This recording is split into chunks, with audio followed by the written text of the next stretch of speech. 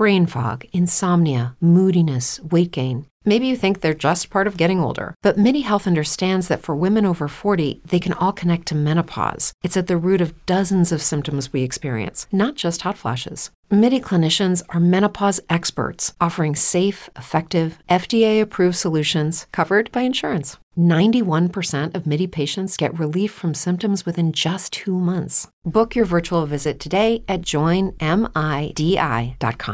We are going to go ahead and start in Spanish. So, Sergio, your line is open. Oh, gracias. Profe, felicidades. Tomando en cuenta las circunstancias con que se presenta la pretemporada, que es el debut de la temporada regular, un equipo nuevo, los nervios, jugando fuera de casa, el empate vale bastante, ¿no? Sí, yo creo que los muchachos jugaron bastante bien. Supimos que como un equipo que juega en casa va a tener mucho más confianza, y yo creo que los muchachos se juntaron muy bien, defendieron muy bien, y tuvimos uno o dos chances para hacer gol. Tuvimos muchos corners y tiro al arco de los set pieces, pero yo creo que estoy muy satisfecho con el trabajo, porque no es fácil. Dami recién se juntó con el grupo esta semana, Brody también, y jugaron bastante bien. Jugaron con muchas ganas y muchas actitud para aguantar el empate y sacar un punto. ¿Qué siente que le falta al equipo? ¿Cómo? ¿Qué siente que le falta al equipo? Pues es difícil, ¿no? Porque este partido fue de visitante. Vamos a ver. Yo creo que la habilidad de crear oportunidades cerca de gol, yo creo que al fin del partido creamos 2 o 3 chances, y me gustaría verlo más frecuente en el partido. Obviamente no falta unos jugadores, no falta el ritmo de ese perspectivo, porque en la pretemporada tampoco pudimos anotar. Y eso son cosas que vamos a trabajar en esta semana, y espero que mejoramos en esa parte la semana que viene. Gracias, profe. All right, Tom Hackett, your line is open. G'day, Pablo. I hope you're well. I asked this question to Justin Meram. He gave me very little. He told me to ask again next week, so I figured I'd ask you. And I kind of hate asking it. I'm sure you hate answering it. But it's the first meaningful game without Albert Rusnak in the midfield and attacking third. Did you feel like it flowed reasonably well, all things considering? Are you content with the ball movement without Albert being there, obviously?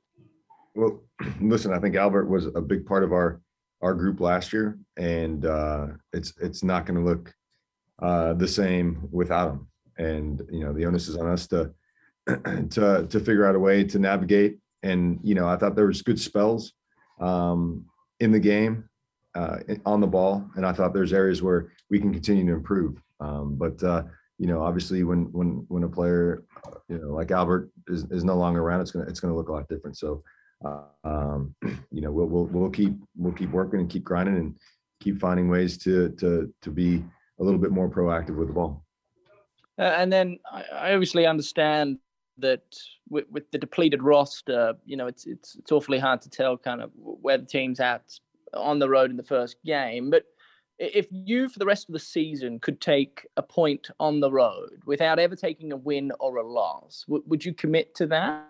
Is that where we're at in Major League Soccer these days? At 1 point on the road is as valuable as a win at home, potentially? I don't know that that's the way, we look at it. I think the most important thing is to build confidence with each game, and each game will pose different challenges. And there's going to be some games on the road where you feel like you're on top of it, you get an early goal. And that's not always beneficial, because then you find yourself defending, and then you concede, and then they get on top of you. So every game's going to have a different flow to it. I think for us, what was important after our preseason trip to Portland was to stick together as a group and be difficult to break down, and then find our moments where we can get forward and dictate the game. And I thought, for most of the second half, I thought, we were under it a little bit. But I thought the last 10, 15 minutes, we found a nice groove, and we're kind of proactive in that department. And so I think that's the game of football. You're not going to be able to just stay on top of teams, especially in this league. But when you have the ball, can you be more proactive? And then when you don't, can you be solid as a group defensively? And that's what we were tonight. And then lastly for me, Pablo, I want to focus on Tate Schmidt, if that's okay. A player that was on loan last year playing in the USL Championship, and it looked like tonight he was playing a different game than what we'd seen in Real Salt Lake colors previously.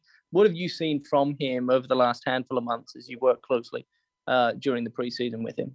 Yeah, it's amazing how in sport you get these opportunities. We've had, again, a number of injuries in the outside back position. And so Tate was a starter for every preseason game from day one. And it wasn't necessarily planned that way. But when the game gives you opportunities, the onus is on you to take them. And Tate has done a very good job in improving, whether it's in a 4 or it's in a 5 and as a wing back. And the one thing I'll say about Tate is he works extremely hard and he's a student of the game. On the way here, he was watching the Dallas Houston game. I mean, you can't say that about a lot of players, but his commitment to be a top level left back or left wing back in this league is visible. And when you get the opportunity and you have that type of commitment, you get performances like tonight. I think he had a couple moments that were nervy, but then he settled into the game, and I thought he played very, very well. All right. Sean Walker, your line's open. Yeah, Coach, just maybe a pretty easy one. You touched on it a little bit on the broadcast, but what you think of Cordova's kind of, I guess, competitive debut for you guys, his first MLS match? And I know he obviously didn't get as long of a run out as maybe you'd like, but what'd you think of the minutes that he got? Yeah, I thought he was bright. I thought he had some really good hold-up play. I thought he got in behind a couple times. And I think his pressing was really, really good in a game that it's kind of hard to find the rhythm. I thought he adapted really quickly. And so really optimistic about his integration with the group. I think, and now it's just a question of getting him the kind of minutes to where he feels comfortable starting from the first whistle. But again, really pleased with his performance on both sides of the ball. All right, Jake Hatch, your line is open. Pablo, you were really open with us in the lead up throughout preseason and in the lead up to this match, saying that, hey, we're not going to have our first choice 11 most likely, just be due to different circumstances. I think you've always, and the club's always strove to have extra depth on this squad. Do you feel like that was shown in this match in particular? That we did have depth, or that we didn't? That you did have that depth. Again, we don't have a full roster, and there are a lot of different situations along the roster. But the one thing that I pose to the group is this is our team. The guys that are here, this is our team. We traveled with one light. We just didn't have another option, and this is it. And this is who we are. And this is look around the room. This is what these are the guys that are going to get it done.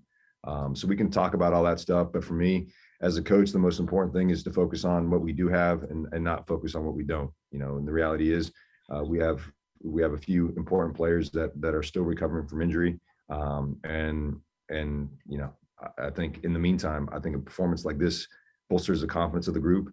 And again, it validates what team's all about. It's the next guys up and go in there and get the job done. And I think tonight the guys did that. David was the guy between the posts for most of the season last year. What did you make of Zach stepping in for him tonight? Yeah, I thought Zach had a great game. I think he controlled the rhythm of the game, made some good decisions with the ball, never really put us into any kind of trouble, and did really well on I recall one big save that he made in the second half, and then came out and grabbed 2 or 3 crosses. And so, again, when you don't notice your goalkeeper, he's had a fantastic game, and I think Zach had that tonight. Last thing for me is there. Oh, sorry. Go ahead. Yeah, sorry, Megan.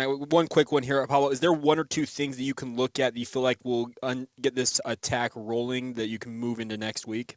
Yeah. Again, if it's really interesting, right? So not having outside backs it's very difficult to play in a 4. And at times tonight, with the way they pinned our back line with their 3, one high and two really wide. At times, Holt was playing right back, and it wasn't ideal, but I thought he had a fantastic performance against one of the best wingers in the league in Fafà Picault. And so, ideally, we're playing in a 4. Those options aren't available to us at the moment.